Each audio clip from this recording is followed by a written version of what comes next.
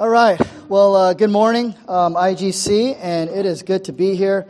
Thanks, Wade, for just introducing me. And, of course, the leadership, David, Sammy, Michael, of course, Jeff, for having Harry and me to come worship with you guys and to share what God is doing in and through our church plant in Hayward.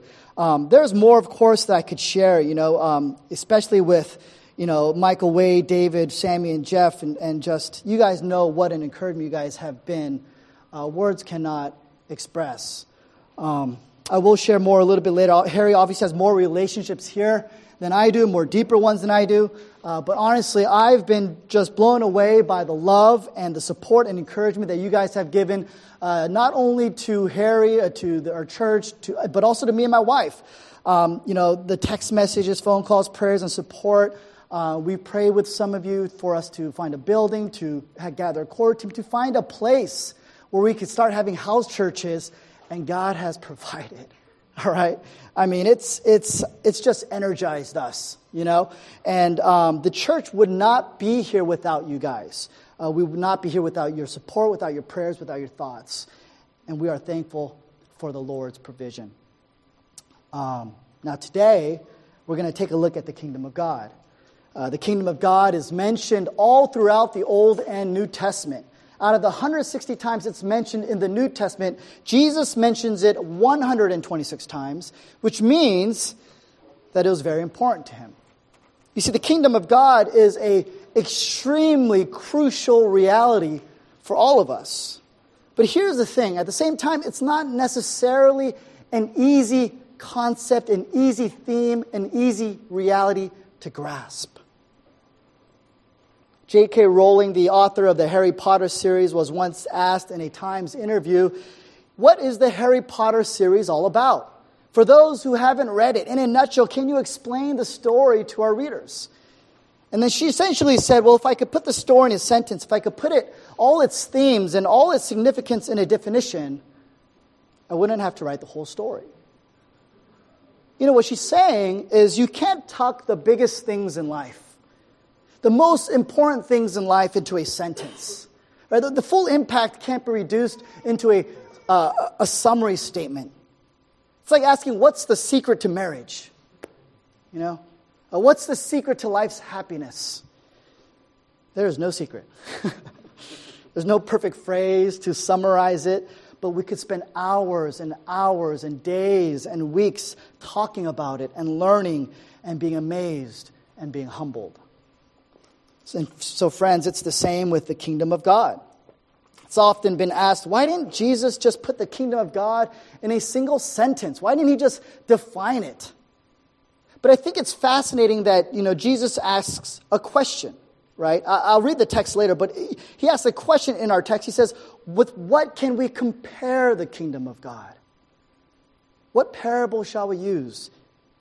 You see, for Jesus, the kingdom of God is so magnificent and otherworldly that it's hard to make a single statement about it. And because we wouldn't be able to understand it in any other way, he uses stories, he uses metaphors, he uses likenesses. Jesus literally says in the Greek, what likeness shall we use to get across the kingdom? When I was in college at UCI, we got any anteaters here? Any? No? There you go. Yeah, Zatzat. And I know there's got to be more. You're just not proud of it. I get it. Okay. But when I used to tutor in college, I used to tutor math. One of my kids hated math, and I remember him saying, and I remember it to this point because it's so funny. He said, I can't wait to be an adult because I won't have to do math anymore. And I said, yes, you will. And he just stared at me like I was an alien. How do you explain adulthood to a 12-year-old? You can't. You use stories and likenesses and comparisons. In the same way, Jesus says the kingdom of God is like this. It's like a farmer. The kingdom of God is like that. Right? A person sells all that he has to buy up this little plot. So today we're going to take a look at one of his metaphors in Mark chapter 4, verses 26 to 32. So let's all take a look at it together. And Jesus said, the kingdom of God is as if a man should scatter seed on the ground. He sleeps and rises night and day, and the seed sprouts and grows. He knows not how. The earth produces by itself first the blade, then the ear, then the full grain in the ear. But when the grain is ripe, at once he puts in the sickle because the harvest has come. And Jesus said, with what can we compare the kingdom of God? Or what parable shall we use for it? It is like a grain of mustard seed, which when sown on the ground is the smallest of all the seeds on earth. Yet when it is sown, it grows up and becomes larger than all the garden plants and puts out large branches so that the birds of the air can make nests in its shade. This is the word of God. Today we're going to take a look at three things. First, we're going to take a look at the seed. Second, we'll take a look at the growth of the seed. And then lastly, we'll take a look at the shade of the tree. So first, the seed.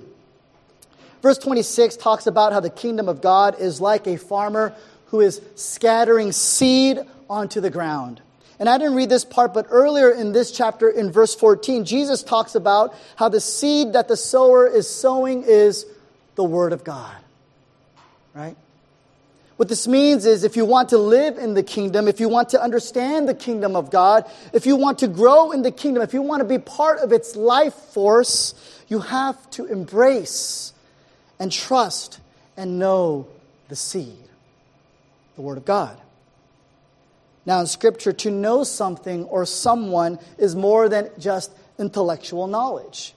To know someone is to be intimately tied with them, opening your heart and your life to them, and they in return opening their heart and their life to you.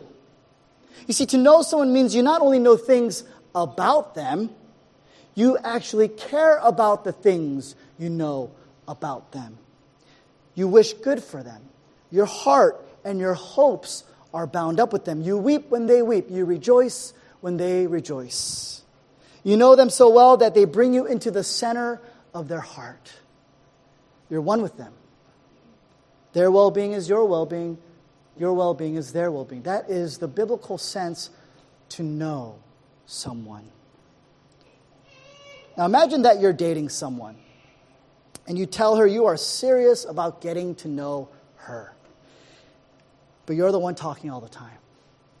You've heard what she would like to eat, but you're choosing all the restaurants. You don't want to do what she wants to do.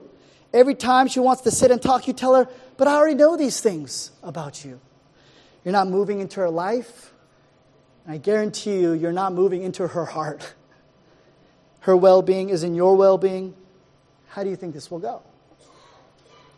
And in a similar sense, nothing can substitute this fully present, this intimate, this life-transforming union of knowing the Word of God in your life. Not our degrees or accomplishments, not our Christian upbringing or even a theological education. Those are not the seed, according to Jesus in Mark chapter 4. The presence of power of God cannot be contained in any of those things. You see, the Scripture compares the seed, the Word of God, as a living organism. You know, sometimes we think, oh, the Bible's so dry, right? I remember one of my friends like, hey, Rich, you got a movie that you could recommend to me? Like, I'm not much of a reader. I was like, no, there's no movie, dude. All right? Okay? Read the Bible, all right? So, yeah, you want to go see Noah? No, I don't want to go see Noah. All right? But anyways, you see, the reason why the Scripture is compared to a living organism is because in John chapter 1, John says, Jesus is the Word that became flesh. So when you're reading the Bible, you're getting to know the living Christ. And you're not just learning facts about Him. You're tying yourself to Him. He wants to come alive into your heart as you open your heart to Him, not just your mind. This is why 1 Corinthians 13 says that knowledge itself is nothing without being united and knowing this dynamic, this living organism, this love of Christ as He is present in the living Scriptures. So friends, as we pray and as we read the Word of God, as we come to worship, we expect nothing less than a living organism. Jesus Christ moving through the power of the Holy Spirit through His Word into our hearts so that He can cultivate and bear spiritual fruit in our lives. Let's take a look at the growth of the seed. In verse 27 and 28, it says that after the farmer lays the seed into the ground, he sleeps, he gets up night and day. And the seed then sprouts and it grows. He knows not how. The herb produces by itself first the blade, then the ear, then the full grain in the ear. Now what these verses tell us is that the life transformation that comes from the Word of God, the spiritual fruit like faith and love and kindness and humility and selflessness, all these things do not occur instantaneously or impressively. They are organic, so they come about patiently and unremarkably. Some of you may know this story. In the 80s, to meet the demands for tomatoes, typically store-bought tomatoes were harvested prematurely when they were green, right, to meet the demand. Then they were put in ethylene gas chambers to redden them unnaturally. And after this, the tomatoes would be chilled so that they could withstand the days and weeks in transit. And all of this would lead to a tomato, right, with a significant lack of flavor and a significant lack of nutrition. So laws were made to regulate the growth, the harvesting, and the transportation of tomatoes. So if you eat an inorganic tomato, and then an organic tomato, and then if you home grow your tomato, you will notice a drastic difference in flavor. And then I guess in nutrition too, right? But you would notice a drastic difference in flavor. Friends, the natural world has a process. And if you try to speed that up faster than it's supposed to be, you're going to have disintegration. This applies to organic food. This applies to children. This applies to overworking and our physical and mental and emotional and spiritual health. And this applies to the kingdom of God. Like the harvest in our passage, the results, as Jesus says, comes in seasons. Right? It's not always spring. It's not always summer. Sometimes it's a cold winter. We're not looking to harvest a week after we plant, a day after we read a book, or even after a month. We know we got to wait for the long haul. So we do the things that Jesus tells us to do to grow in the kingdom of God. We faithfully attend worship. We trust in the power of prayer. We strive to intimately know the Word of God, even when we feel like it's not bearing fruit immediately. We confess our sins to one another, and we forgive one another and remind each other of the goodness and kindness of Christ, even when we feel like that's not what we want to do or hear. Why do we do all this? We do this because we know that if we want to reap a spiritual harvest of peace in our lives, in love in our marriages, of kindness and forgiveness in our communities, we have to entrust ourselves, like the natural world, to the kingdom's seasonal process.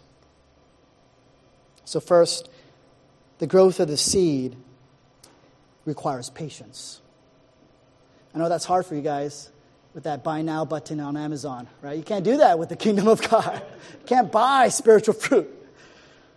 The second thing that we notice in the growth of the seed is that it is unremarkable.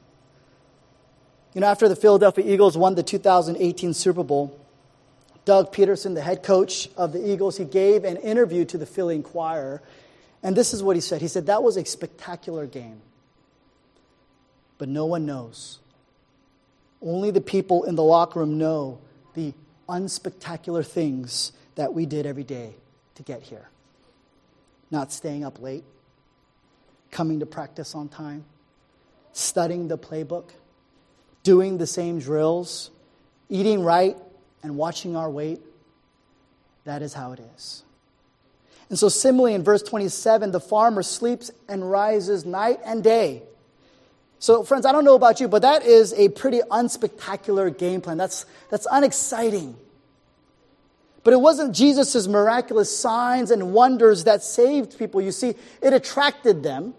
They came because he's doing miracles. He's feeding people. But the ones who stayed, that's not what they stayed for. They got the parables.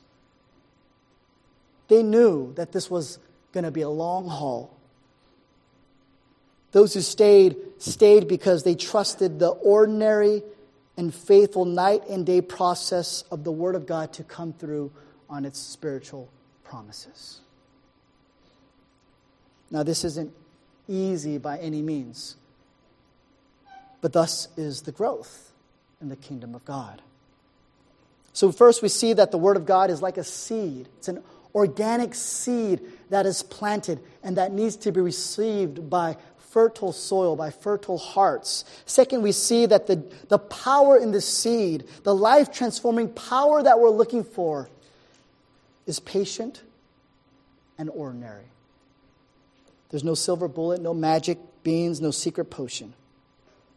Just resilient and humble faith in the grace, love, and power of Christ. Lastly, let's take a look at the shade of the tree. Friends, take a look at verses 31 and 32 with me. This is what Jesus says.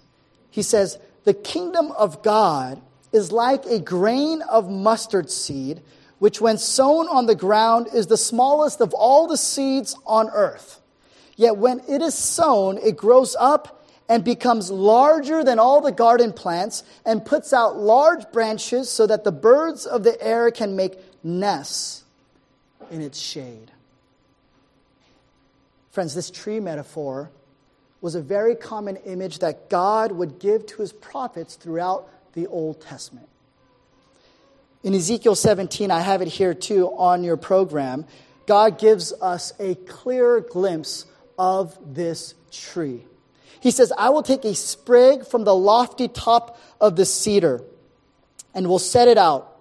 I will break off from the topmost of its young twigs a tender one, and I will plant it on a high and lofty mountain, that it may bear branches and produce fruit, and become a noble cedar.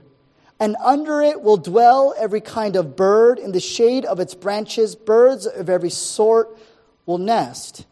And all the trees of the field shall know that I am the Lord." That last line is the tip. "And all the other trees in the field will know that I am the Lord." What is Ezekiel saying here? What is God saying here? You see, trees in the Bible are metaphors for kingdoms. There are lots of kingdoms out there. There are, of course, political kingdoms, but there are also other kingdoms that we treasure in our hearts. There's the kingdom of power and popularity.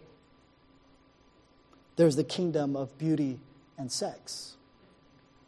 There is the kingdom of money and security. All these kingdoms have their rules, their citizens, and their rulers.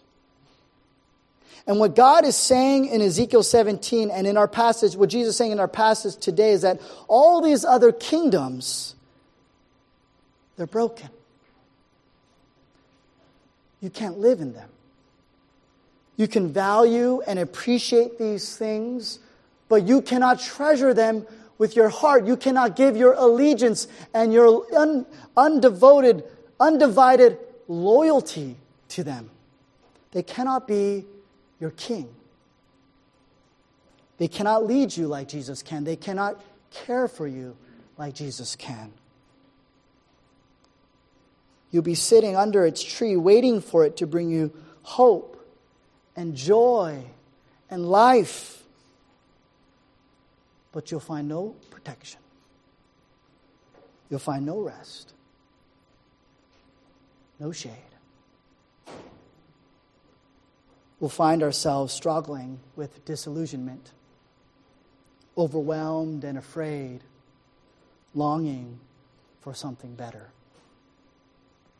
So Jesus comes into this world and he says, my people are trapped behind the walls of these other kingdoms.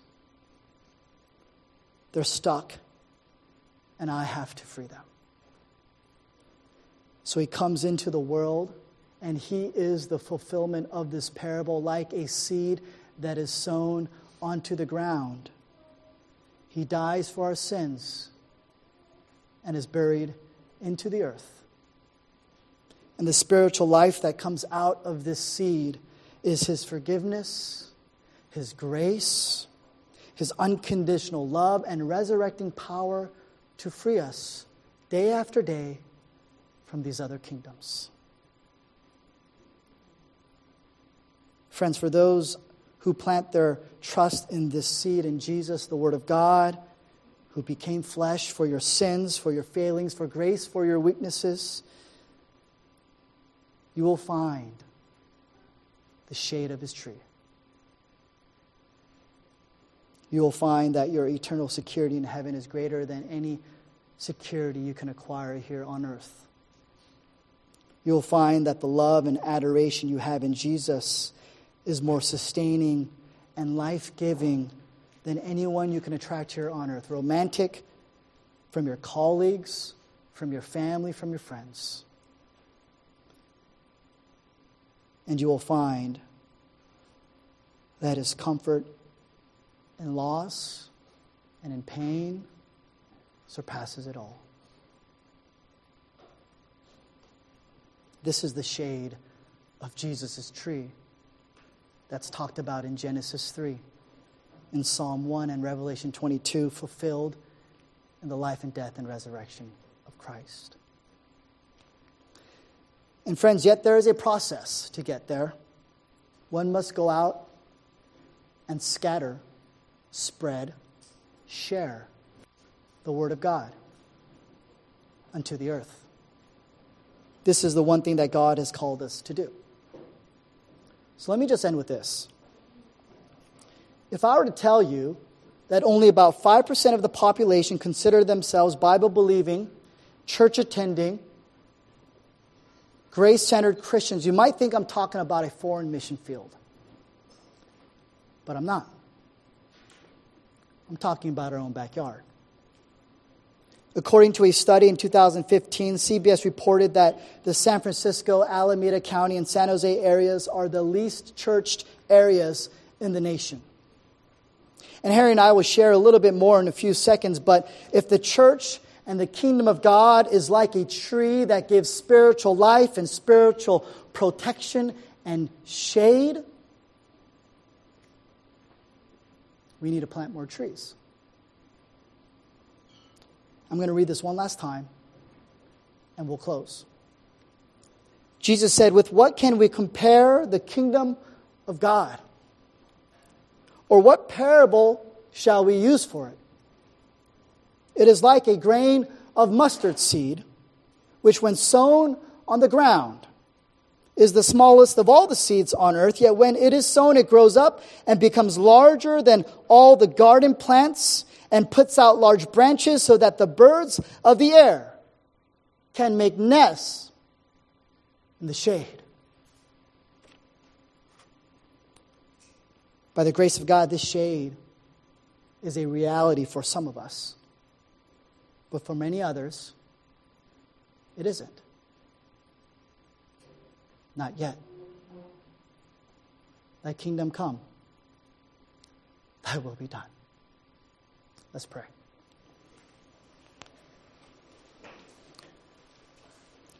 Gracious God, sometimes when we come to church, we don't expect the presence and power of the resurrected King. Yet, Lord, without it, we are not the tree that can offer the spiritual life and shade that you have declared it to be. And so we are thankful that you did not die intellectually for our sins. You did not go into the ground intellectually for 3 days. No, you were truly betrayed. You truly experienced pain. You truly experienced the wrath and separation from your Father, whom you have experienced communion throughout eternity.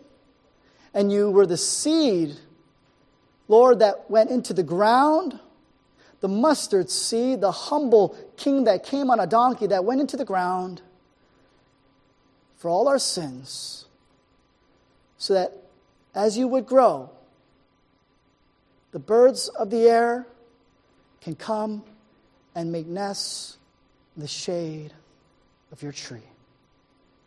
Lord, we are thankful for the work that you are doing at IGC. We are thankful for the work that you are doing in our presbytery. We are thankful for the work that you are doing outside of our denomination, for the work that you are doing in the churches in the Bay Area. And Lord, we just want to move the needle and entrust the results to you. So we ask that, Lord, you would pour out your Spirit upon this area, for it has been dry for way too long. And we ask that you would bend your ear to us as we desperately cry out for more laborers in the harvest, that your Spirit would move as people would proclaim your gospel boldly, but love everyone compassionately, that we would follow your example as you loved the widow and the poor and the broken and the outcasts, and you went after them. Lord, we cry out and we beg you that, Lord, this would be a fruitful season for all the churches in the Bay Area. We ask this in Jesus' name. Amen.